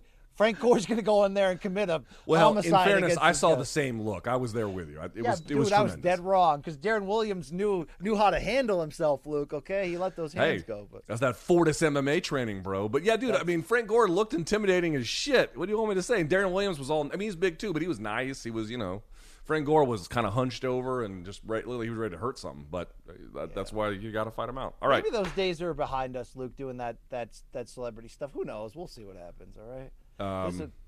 From your lips to God's ears. of I'll real say fights, that. though, okay? Not Some only are we real ready for real fights, Luke, we've got this great email address, so I want to instruct our fans. If you're going to send shit, don't send it to BC's DMs. He's not going to help you out. Go to Mikey Mormile, our great producer, at morningcombat@gmail.com. Friday's Dead Wrongs, and Wednesday, it's you and your tight T-shirts that you bought from our merch site. Thank you very much. It's called Fan Submissions. Woohoo! We've got mail, listeners. Yes. Luke, we need a sound thing that we can play with that. You've got mail, and then someone going, listeners. I'm told by our staff that Rosie has touched base with our team. She says thank you very much. She's going to enjoy those gift cards, Luke. Got a whole lot of Rosie there. By the way, this could be a completely fabricated thing that we're just repeating from the producers because we've seen no evidence of this, but they claim that there's a Rosie, and they claim that they've given her prizes. So. They're like, please give us a 5-star review on Apple. We'll never give you anything, even though we claim we did. Yeah, that's great. Okay. We are giving them that live show, Luke. All right? We are. Yes, that's true. That part is true. Yes. IFW, baby. We start off with Ryan this week. Hey, guys, love the show and appreciate the analysis as well as the candor in topics outside of fighting. I hope this gets a chuckle or two from you. That's not how we spell Tukey. We spell it like it's written in Spanish. So we spell it Tuqui. Okay. But the hilarity of this is they had sent this to me before the show, and I sent this to my wife, and even she thought it was fucking hilarious. So yeah, it's good. So Luke, did they sent it to you to make sure that you didn't flip out, right? Because it's family. It's family, Luke. Yeah, you know? Just to make sure that it was all wholesome. And it's quite wholesome. It's very funny. Okay, because if they put Reggie Jackson in a meme, you're damn right I'd be into that, Luke. Okay, there you go. This one's from Jordan, a self-proclaimed MK superfan here. Not only am I in the audience all day, nearly every day, I am currently in jail as it relates to the January 6th unpleasantness. I have never worn gloves while lifting because I do not lift. That being said, I believe there is no upper bound limit to this meme. I've personally viewed it 49 times and believe it a worthy addition to your program. If you want to win another award, you should do well to feature this meme on your program. Can we go full screen? I got to read this shit. Yeah, they did, but this one is very good. Although, in fairness, this has turned out to be Purple Monkey Dishwasher, where every time you tell the story, you slightly change one element of it so that over time it bears no resemblance to the actual story. The actual story was not in high school I could drink. I didn't drink hardly at all. It will come as a great surprise to you, BC. I did not party much in high school. Made up for it in college. The argument was after college when I had sort of fully filled out. I was about 230, 240. That I remember one time I drank 18 beers and I didn't feel a thing. And I remember that quite distinctly. So I had guessed that 40 was possible at that point. That was the claim. Your lying ass said you could still do it. I got to find the tape. Maybe it was on one of those... There might have been a time early in MK when I was drinking every day where I probably could have, but today I don't think I could drink 4 without fucking croaking. You're like, I could dunk, I could drink 40 beers, and then, to be fair, Luke, people think we didn't tell the name of the liquor that you shot because we were drinking. What was it, actually? I forget. Thick Boy Wigski. It wasn't, Luke. It was the Kraken that you. But there's a reason why we didn't tell you, because one time you disparaged a sponsor on air, and they had to reprimand you. So yes, I did disparage. I didn't know they were a sponsor. So what do you want me to do? I was 2 shots of the Kraken got you loose. I thought you were gonna take your top off, Luke. It was okay. Also, I didn't feel a thing from that, but Okay. Oh, sorry. Let me get corrected here. Dead wrong me on a Wednesday. Our producer, Ashley, who's given this show a lot of great things, including our new set and one-time COVID, Luke, she says it's Bacardi spiced rum that you drank 2 of. Yeah, who smiles less, Ashley or Grumpy Cat? Yeah, apparently, I won't say anything else that'll get... all right, let's keep it going. We love Ashley. This one's from Derek. Hey, guys, Derek the Barber here from Coeur d'Alene, Idaho. Looking forward to seeing you guys in July for International Fight Week. It blows my mind how terrible BC is with names and words like ear. I'm glad he's a good sport about being hazed. Also, it's Michel Pereira, not potato or potato, you simple fucking...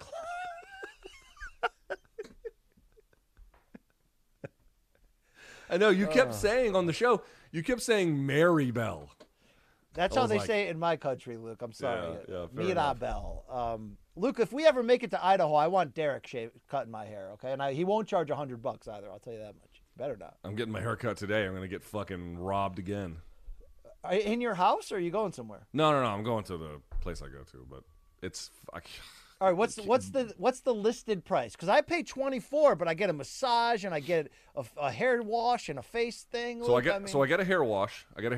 And they'll do a slight beard trim for free, and then the list price is $85. Yo, get the Luke. What is wrong, bro? What is wrong with you, bro? Dude, I can't. How many times do we have to have this fucking argument? Have I not shown you real estate prices in this city?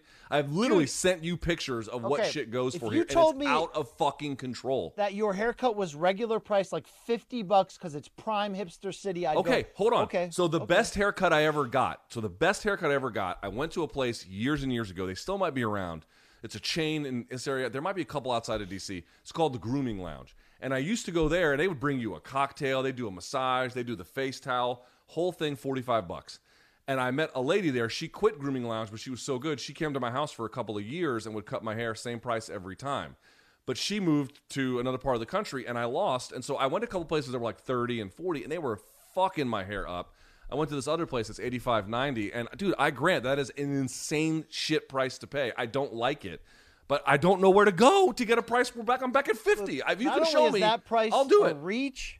If it doesn't come within a round, if you get what I'm saying, then it's a ripoff, Luke. And by the way, one day when Tukey follows Uncle Gringo's journey into community college, I'll call her up and tell her why you couldn't afford it. Okay, BC, Luke? You're coming to the city on what day? So you're coming in June or whatever, right? Father's Day so weekend. Here's my challenge to you. You seem to think that I am very confused and that you can navigate the city's haircutting places far easier than I could.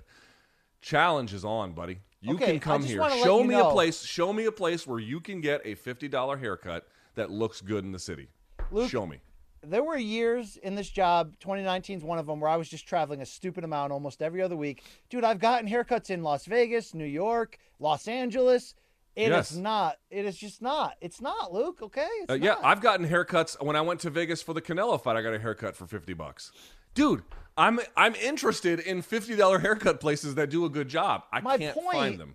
My point is, Luke, you'll agree with this. While you sometimes can have a nice styled head of hair, you don't have like elaborate, BGL hair that needs to be like permed and like, what I'm saying, Luke? For $85? Am I telling you that my haircut is amazing? Have I ever said that? It's a very every time I go, I went to Cartagena and I was showing the guy on my phone what kind of haircut I want. He's like, oh, it's a classic cut. I'm like, yeah, that's all I want, bro. I just want a classic cut. You know what I'm saying? Dude, help me. If you got to figure it out, by all means, bro, throw down that challenge. I would love to see it. Can I give a quick shout out? Luke, I don't get cheap haircuts either, but I gotta give a quick shout out to my barber Dion because he loves combat sports, and I talk to him about combat sports every time I get a haircut, and I put him on to MK and all the Showtime shit. Oh shit! So shout out to my barber Dion. You gotta ask Dion to come to the MK studios and hook it up. That's what you gotta do. Bro, I'll ask him. I'm getting a haircut in the next couple of days. I'll ask him. Tell him. I was watching that comedy special that Showtime put out a couple years ago. You might be surprised. Do you know that Shab has you are doing bits. I'm telling you, skits and Shab bits. has a barber named Jamal who's Asian as shit. I listened to it, Luke, okay? I'm telling you this, all right? It was great. All right, here's Dave from Baltimore, the Beltway factory town. Longtime Luke fan, but BC's growing on me. I don't hate him or gas station delicacies once in a while. Best show in the game. Keep on donking. What is this here? It's a little involved. But the gas station taquito safe place might be the hit of this whole thing. Oh God, Luke! Imagine if you and I sat down for some type of long range interview with Anthony Smith and we just put it all on the table. That might be needed, Luke. Okay, let's just air all the grievances out. I think we're due. Yeah, because Lionheart. I wonder if Lionheart's Factory Town MMA ready, and I just haven't realized this, Luke. Okay. Yeah, you haven't realized it. That's the reality. Him and I could train together. That'd be great. I could maybe turn him against you. That'd be a nice turn of events. Hey, Danger Mouse is back with memes to showcase the glory of MK winning not one, but 2 awards last week. So congratulations from me, and now on with the memes. Just a quick topical one to start with. A little strong, but we served people up with that slap. You know what I'm saying? Secondly, now, BC, you said you wanted to give Luke a gold vape pen, so I've designed one for you. I think I've done pretty well on the wording on the plaque. Maybe BC, it will help special him gift quit. for Luke on winning this one. To my friend, co-host, fellow Donk, and award winner, every time you suck on this, think of me. Your friend, Brian Campbell. Wow, Luke. Wow. I'd use that too. Yeah, yeah, you would. And finally, we have Luke's family's reaction to the news of the award. God. Oh, yeah. Oh, that one hits close to home. Yeah. God damn, that is vicious. Yeah, it does. Wow. All right. Hey, And the best part is, dude, the best part is they can do this because they'll never see it. They'll never see it. They'll never see it. No, they won't. They won't. Hey, Antoine from Alaska sent us one. I don't think he sent it to the address. Send that shit in. I want to see the mountains with you. Dude, that guy, Antoine, the guy that ran the steps of January 6th and kept running to Alaska, the guy pulls off chigs at 6'8" there in Alaska. Just sweep. Look, I bet you it's Deadwood, South Dakota like. I would do damage up there in that 50th state, Luke. 49th, whatever. All right. Damage to your liver. Damage to your dong. All right. This one's from @RodriguezWorks. Good morning, gents. I would like to introduce you to an MK Ultra comic cover starring Luke Thomas and King CT.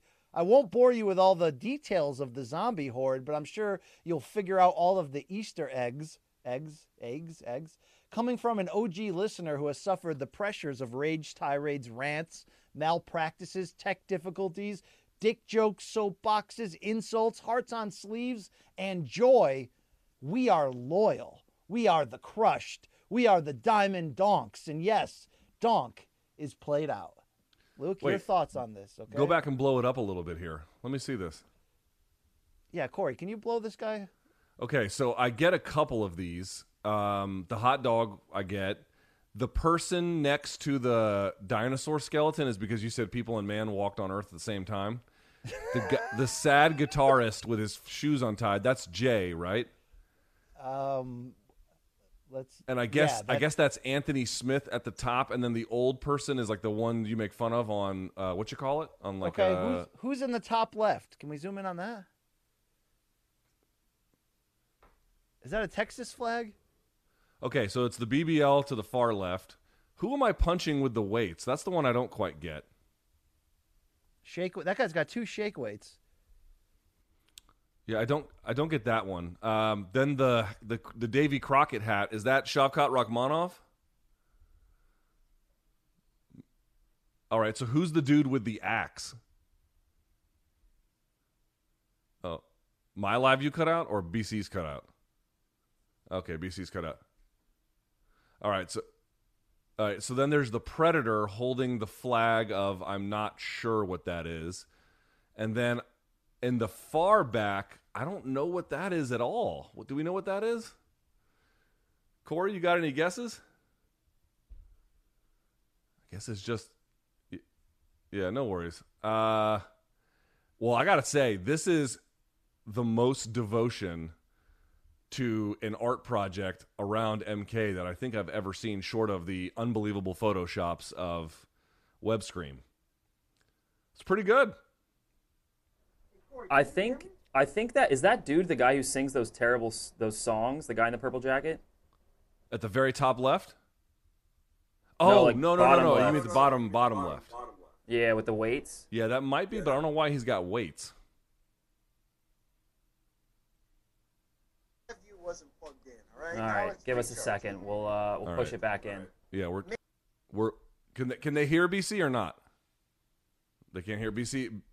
I see BC on Zoom. He's going to join us here in a second. I got to say, this is pretty well done drawing. I guess BC's side is a little bit more decipherable than mine. But I got to say, me being the Incredible Hulk in all green and punching someone in the face, very on brand. Very on brand. Love that one a lot. That's good.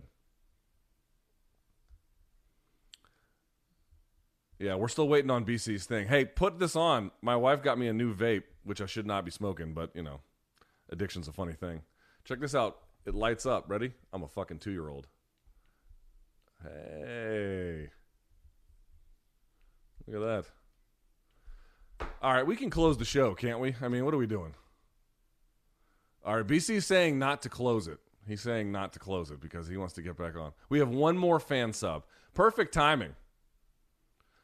All right, BC says I can throw to it. Now, I don't have any setup here, but we're going to play it. So this is the last.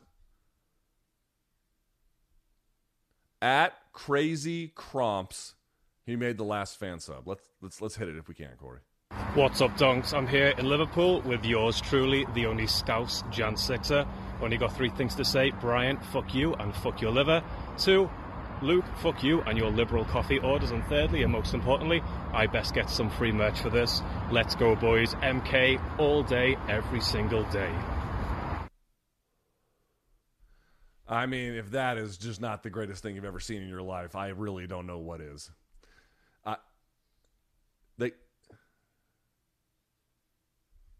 Okay, so BC wants me to tell you guys that guy is going to get free merch because that was unbelievable. That was perfect. That's exactly what we wanted. If you notice, that was the poster that was up on one of the, I guess, famous bridges in Liverpool.